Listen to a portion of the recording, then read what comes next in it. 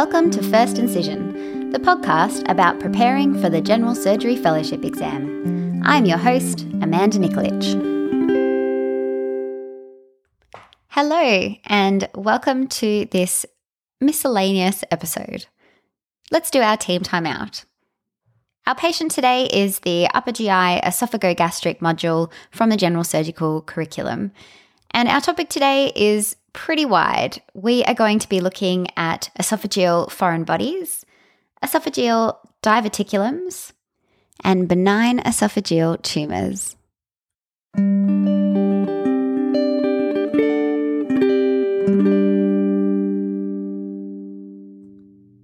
Kicking it off today with esophageal foreign bodies.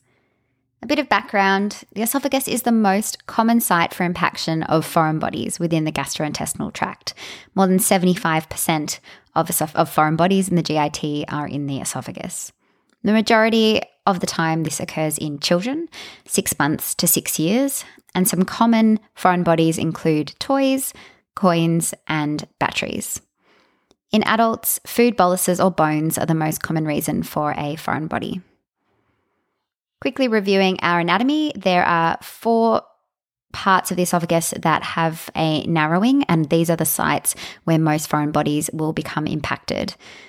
This includes the cricopharyngeus at 15 centimetres, the aortic arch, which is about 24 centimetres, the left main bronchus at 26 centimetres, and the gastroesophageal junction, usually around 40 centimetres. Esophageal impaction may also be associated with esophageal pathology, which could include a Schatzki ring, peptic stricture, the presence of eosinophilic esophagitis, or even a malignant stricture, which have all been covered in earlier episodes of this podcast. The presentation of an esophageal foreign body is usually a patient presenting with a clear history of ingestion and dysphagia. I am mostly an adult doctor, but I can anticipate that for children, the diagnosis may be unclear and that children may not be able to give you a history or may be uncooperative. Suggestive symptoms of an esophageal obstruction includes refusing feeds, gagging or choking, drooling, and an inability to manage their own saliva and or respiratory symptoms. The other thing to remember is that impaction in the cervical esophagus can also cause a tracheal obstruction as well. This is called Stakehouse syndrome, and so patients can present with respiratory distress from an impacted esophageal foreign body. The other thing is that if somebody passes a foreign body through the esophagus and it causes trauma, then they may have the feeling of a persistent foreign body being in situ despite it having already passed. On examination, patients may look completely normal. They may have evidence of perforation with neck swelling or tenderness, erythema, subcutaneous emphysema, or be systemically unwell with signs of sepsis or SIRS. Imaging can be a helpful adjunct to try to localize the object, especially if the history is unclear. An X-ray may be helpful. Glass is always visible on plain films, and obviously batteries and coins will be radio-opaque. An AP and a lateral may be useful to differentiate whether or not the foreign body is in the esophagus or in the trachea or bronchus. A CT scan can occasionally be used for non-radio-opaque objects and can also be used for the detection of drugs and can actually determine what the drug is based on the Hounsfield units, which I thought was quite interesting. Endoscopy, though, is the ultimate test because it can not only diagnose what the foreign body is, where it is, but can also be therapeutic with removal of that foreign object. That takes us really into the management of an esophageal foreign body. In general, the majority of foreign bodies will pass through the gastrointestinal tract uneventfully. Some will require endoscopic removal due to impaction, and a very small minority will require surgery. Some indications for an immediate emergency intervention would be if somebody had airway compromise, if they had absolute dysphagia, so they've got complete obstruction, they're not able to handle their secretions and therefore at high risk of aspiration, if it's a sharp object, and if it's a button battery that is impacted. Urgent intervention may be indicated in an esophageal foreign body that is not sharp, in somebody with a food bolus impaction, if the foreign body is a magnet and it's within endoscopic reach, and if there is a sharp object in the stomach or duodenum. Some patients can have observation for up to 24 hours if they are asymptomatic and they are round, smooth objects that have been ingested. A non-urgent endoscopy may be indicated if there is a blunt object in the stomach that is quite large, so more than 2.5 centimetres in diameter, or if it fails to pass within 3 to 4 weeks. And if an object is very long, so more than 5 or 6 centimetres long, because this is unlikely to traverse the pylorus or the duodenum and can be difficult to remove once it is impacted. People get very concerned about button batteries because they do have the ability to cause significant damage if impacted in the esophagus. And that definitely is an indication for urgent intervention, like I mentioned. But if the button battery has passed into the stomach, then 90% of these will actually pass through the gastrointestinal tract without complication and can be observed with serial x-rays. An intervention to remove it with an endoscopy may be indicated if it hasn't passed through the stomach within 48 hours. But usually once it's in that wider lumen, it doesn't cause the same damage. Endoscopic removal is usually done with the patient intubated due to the risk of a prolonged procedure as well as a risk of aspiration. Depending on what the foreign body is, there are a number of different endoscopic tools that we can use to extract foreign bodies, such as baskets, grasping devices. For food boluses, this may need to be removed piecemeal, and an important thing to be aware of is this should never be blindly pushed into the stomach. Only if the scope can be passed distal to the bolus should this be attempted. The main risk of an endoscopic removal of a foreign body is of perforation, which, especially if you can't see past the foreign body and you're pushing and pulling with multiple attempts, the risk can be quite high of a perforation. And we haven't covered it yet, but we will be talking about esophageal perforation on the podcast and the potential major sequelae of that. In terms of surgery, this should be only used in the case of failure of endoscopic removal for large objects that are embedded in the wall. And I've never seen this done, but I assume the options would be opening the layers and removing it and then doing a layered sutured repair of the esophagus versus if there was necrosis or damage of the wall of the esophagus, a resection and reconstruction. But this can be something we can ask the special guest when we get them on the program.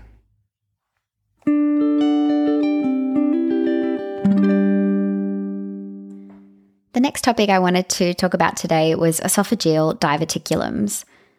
I haven't actually come across any of these in clinical practice, so this was a bit of a learning curve for me. Please let me know if you know something more about this or if I say anything you don't think is correct. From what I've read, it looks like there are 3 different types of esophageal diverticulums. This includes the Zenker's diverticulum, which is also known as a pharyngoesophageal diverticulum, the mid-esophageal or parabronchial diverticulum, and the epiphrenic or supradiaphragmatic diverticulum. These can be classified as to whether they are true diverticulums or false diverticulums. A true diverticulum means that all 3 layers of the wall of the esophagus are involved. So that includes the mucosa, submucosa, and muscularis layer. A false diverticulum is only involving the mucosa and submucosa, which is bulging out through the muscularis layer of the esophagus. Another way of thinking of these is a pulsion or a traction diverticulum. So a pulsion diverticulum is a false diverticulum because only the mucosa and submucosa layers are herniating out. And this is thought to be due to elevated intraluminal pressures from an abnormal motility of the esophagus. And this includes, when we're talking about those 3 types of esophageal diverticulum, the Zenker's and the epiphrenic diverticulum are both pulsion or false diverticulums. A traction diverticulum, when we're talking about those 3 types of esophageal diverticulum, is that mid-esophageal diverticulum. And this is thought to form because of external inflammatory mediastinal lymph nodes, which adhere to the esophagus, and then as they heal and contract, they pull and herniate the esophagus. This is pretty rare, especially in Australia, and is traditionally associated with tuberculosis infections. So moving on to talk about the different types of diverticulum. The Zenker's diverticulum, which is that pharyngoesophageal diverticulum, is a sac-like outpouching of the esophageal mucosa and submucosa through Killian's triangle. Killian's triangle is a potential gap or weak area of the pharyngeal wall between the oblique fibers of the inferior constrictor muscle and the horizontal fibers of the cricopharyngeus muscle. And it's worth looking up a picture of that anatomy to get your head around what that means and where exactly this occurs. It mostly happens in older patients in the 7th to 8th decade of life, and usually in men, and it's thought to be due to a loss of tissue elasticity and muscle tone with age. Like I said, this is a herniation through Killian's triangle, and what happens is as the diverticulum enlarges, that mucosal herniation dissects down usually the left sort of posterior aspect of the esophagus into the superior mediastinum in the prevertebral plane. It's not really clear why this occurs. It's thought that there's high pulsion forces generated due to impaired relaxation of the upper esophageal sphincter, and that's why this is called a pulsion diverticulum. And these patients will present potentially asymptomatically, especially if it's a small diverticulum, but also because of retained food, they can develop halitosis. They can get food trapped there and then being regurgitated back up. They can have dysphagia. There's this concept of having cervical borborygmy being that sound of your stomach sort of gurgling, so having that up in the cervical area due to food being in a diverticulum can be a sign of a Zenker's diverticulum. Patients may describe a feeling of food sticking in their throat. They may have weight loss or malnutrition due to not being able to have adequate nutrition. They may have a cough and can get recurrent aspiration pneumonia related to regurgitation of food from the diverticulum. And they can also have bleeding from the diverticulum due to that irritation of the food being stuck in there. Investigations for a Zenker's diverticulum include a barium swallow, which may show that diverticulum at the level of the cricoid cartilage. Endoscopy may demonstrate it if you're looking carefully as you're going through the upper esophagus, and it's often found incidentally and is actually at risk of being perforated if your scope enters into that pouch and you are not aware. Management of a Zenker's diverticulum depends on the presentation. If it's completely asymptomatic and small, then you could potentially do nothing. In terms of options for intervention, there is an option for botulinum toxin injections, endoscopic therapies, and for surgery.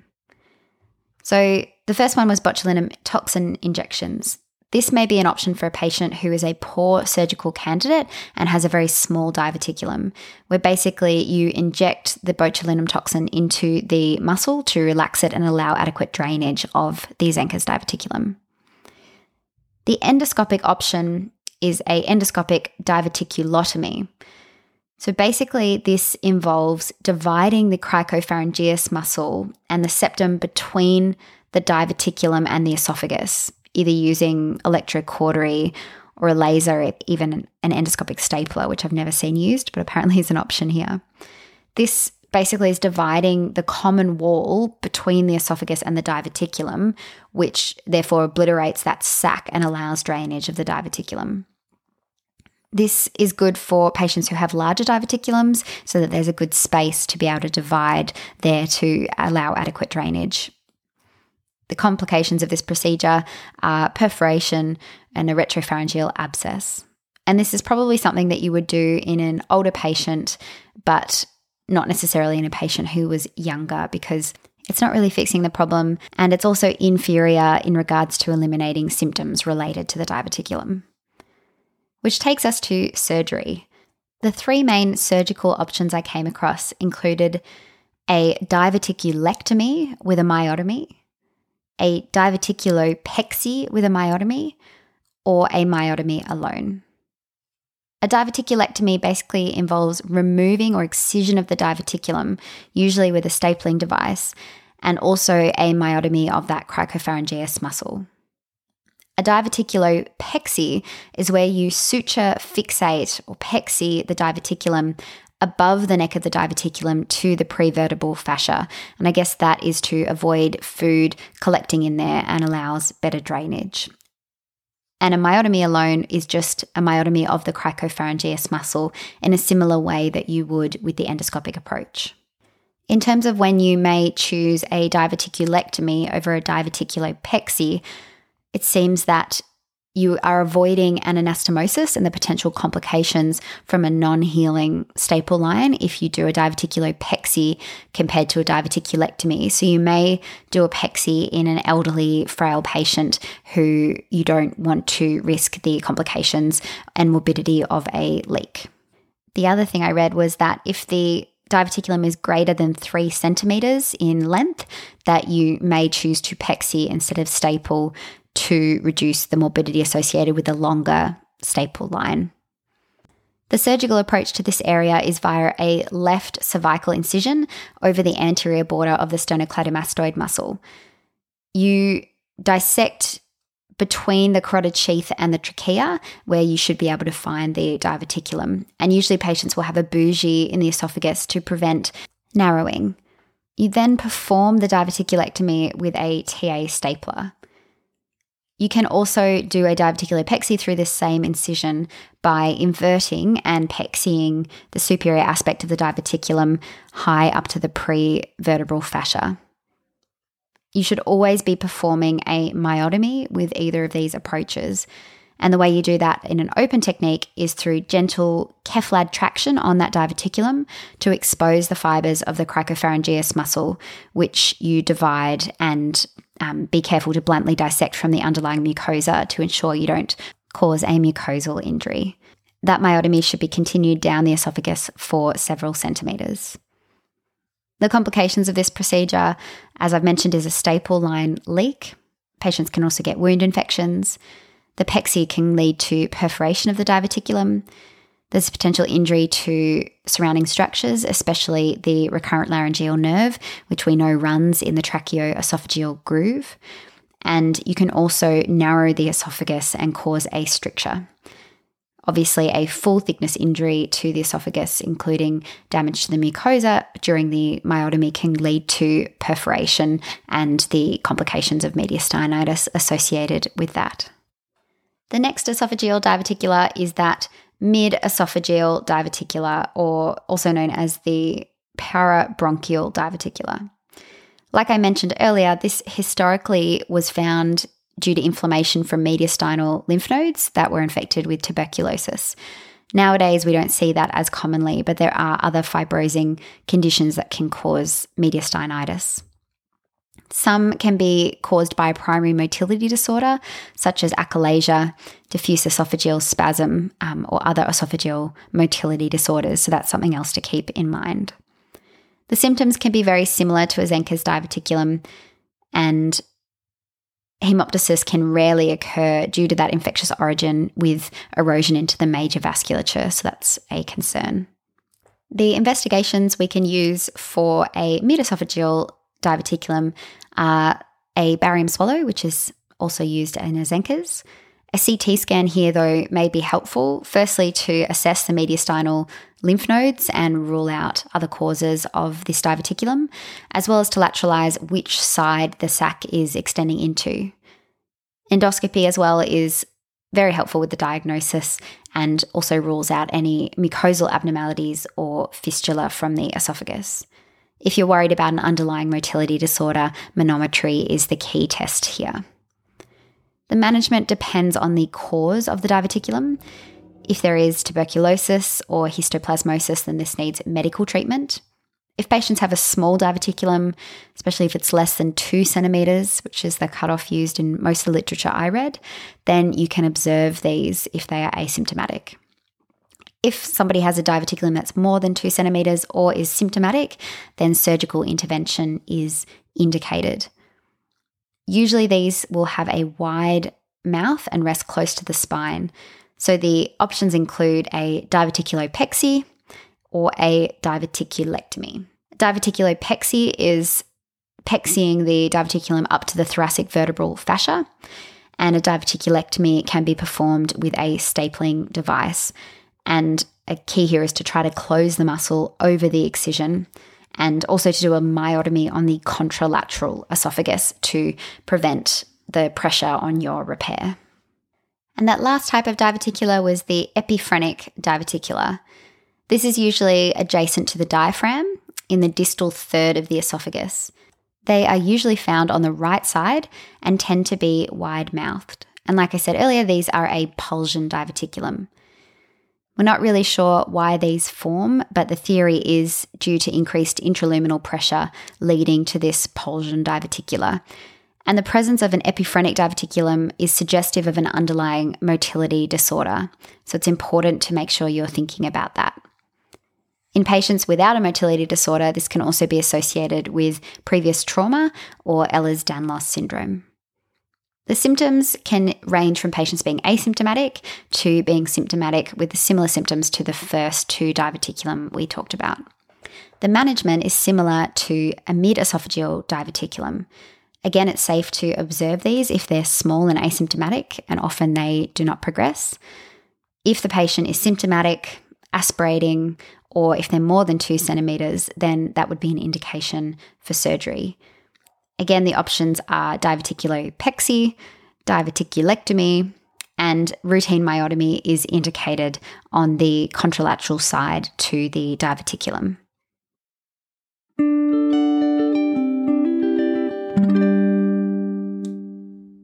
Time to review benign esophageal tumours.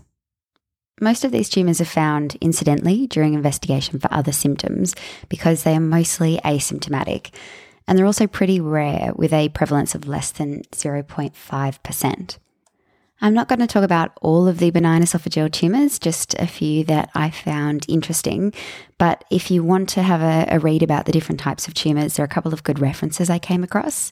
One is an article called Benign Esophageal Lesions, Endoscopic and Pathologic Features by Tsai et al. In the World Journal of Surgery 2015.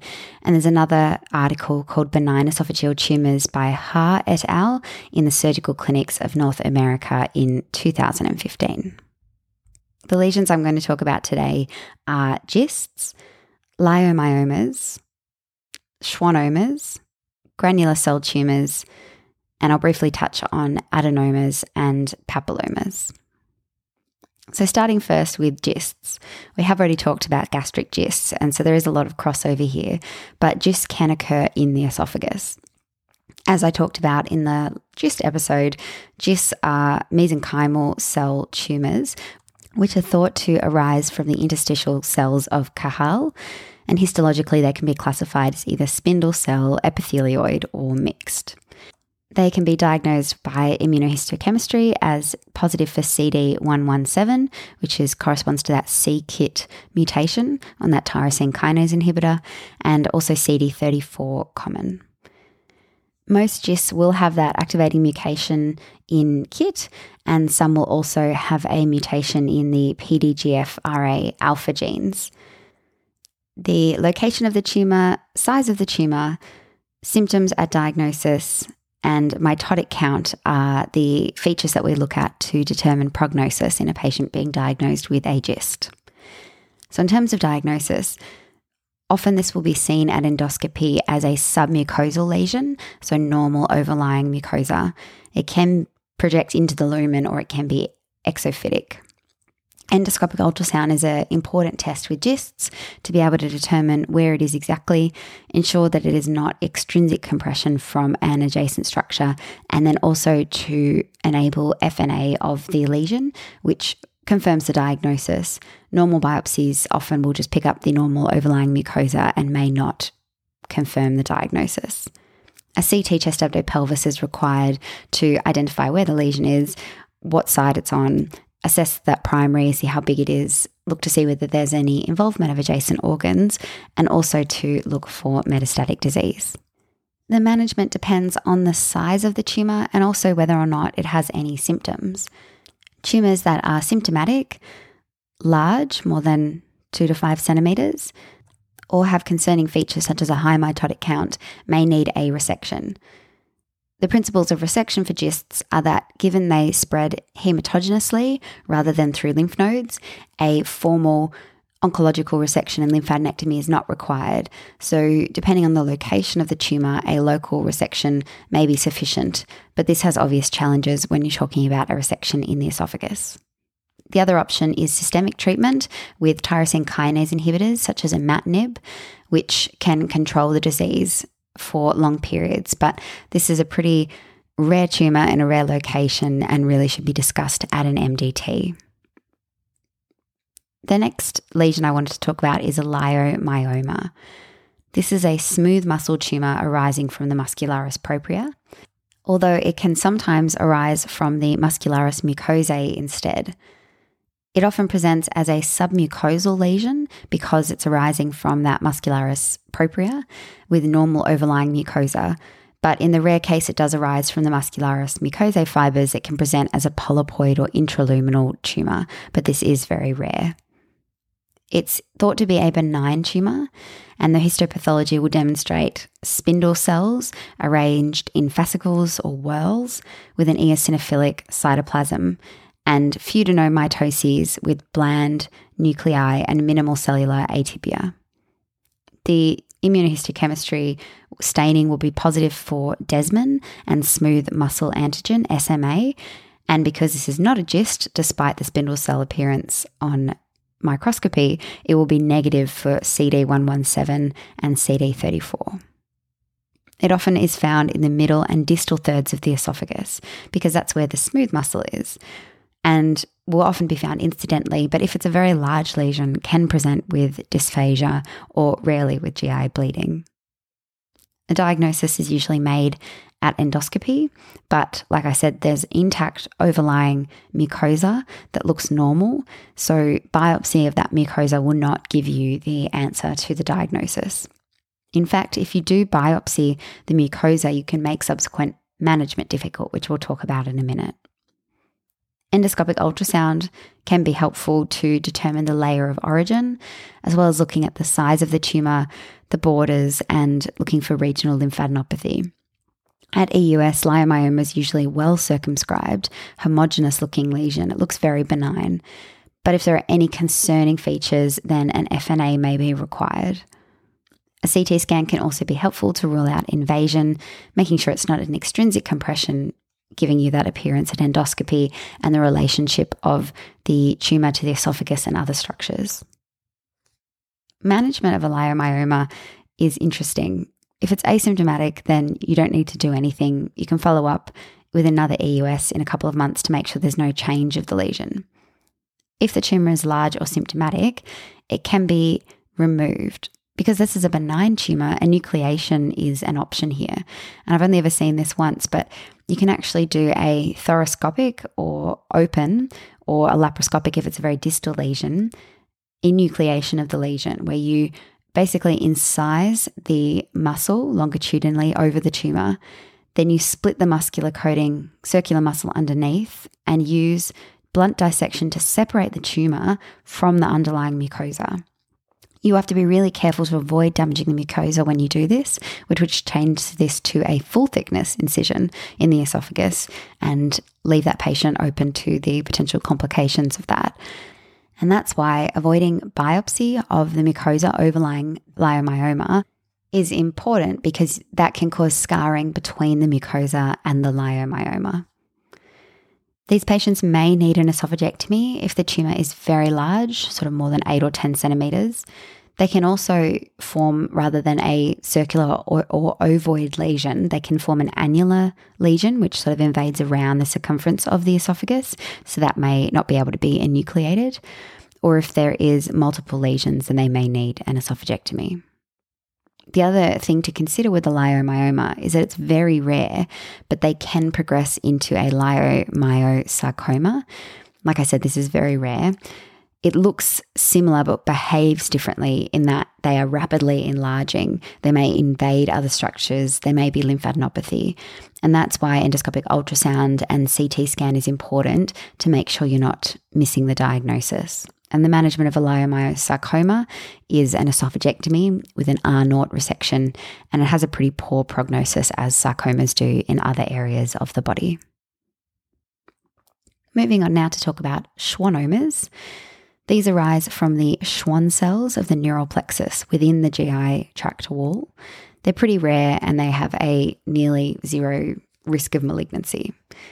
They're commonly found in the upper esophagus and are asymptomatic, and typically they're seen at endoscopy as yellowy white to tan, rubbery appearing lesions with a glistening, smooth surface.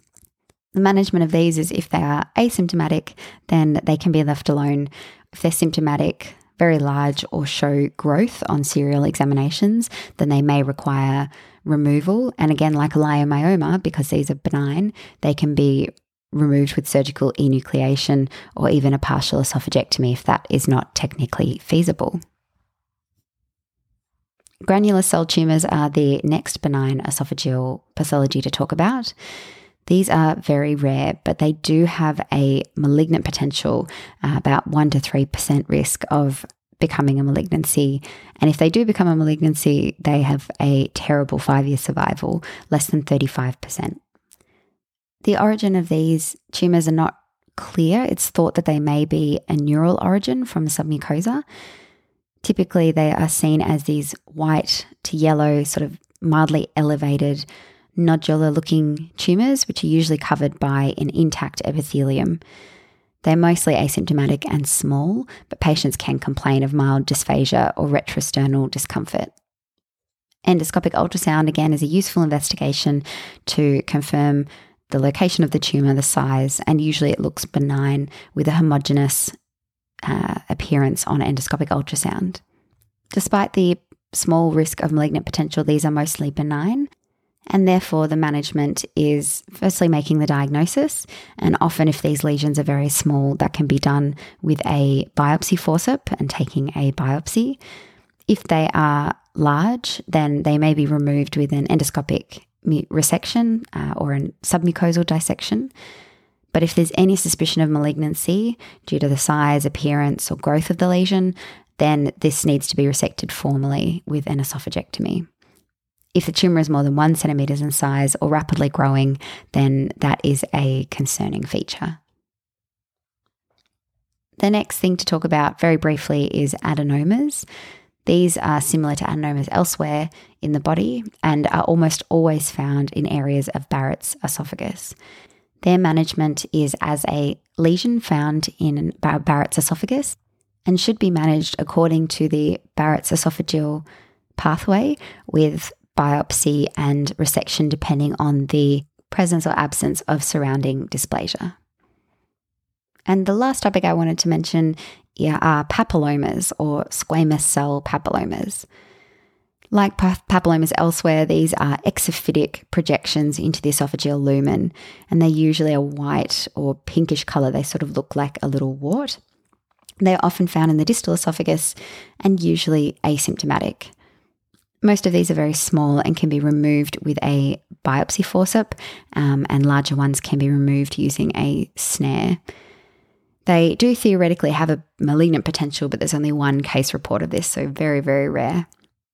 If the tumour is symptomatic or obstructing, or if malignancy cannot be ruled out, then that's an indication for removal, which can either be done via an endoscopic mucosal resection or esophagectomy, usually only if there's still a concern post-mucosal resection. And the key here is that the histopathology of these lesions can be confused with squamous cell carcinoma due to their appearance. It's worth having a look at those articles. They've got some nice pictures of what these different lesions may look like. There's a number of different lesions I haven't talked about, and these can be thought of as raised lesions, flat lesions, or cystic lesions. All of the ones I've talked about are raised lesions, and some others I haven't mentioned include fibrovascular polyps, inflammatory pseudotumors, and hyperplastic polyps.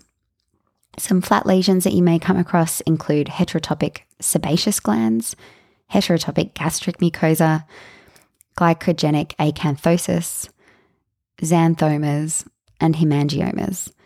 And some cystic lesions can include bronchogenic or neuroenteric cysts and esophageal duplication cysts.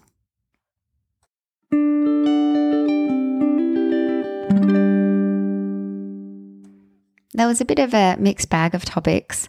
I thought I would cover those last few topics just as a bit of content so that when we are reviewing close to the exam, we have that available to listen to. Remember to rate, review, and subscribe so that others can find this podcast. It's time to close up. Thanks for listening to First Incision. If you have any comments or feedback, send us a message at firstincisionpodcast@gmail.com or follow us on Instagram @firstincision. Happy studying!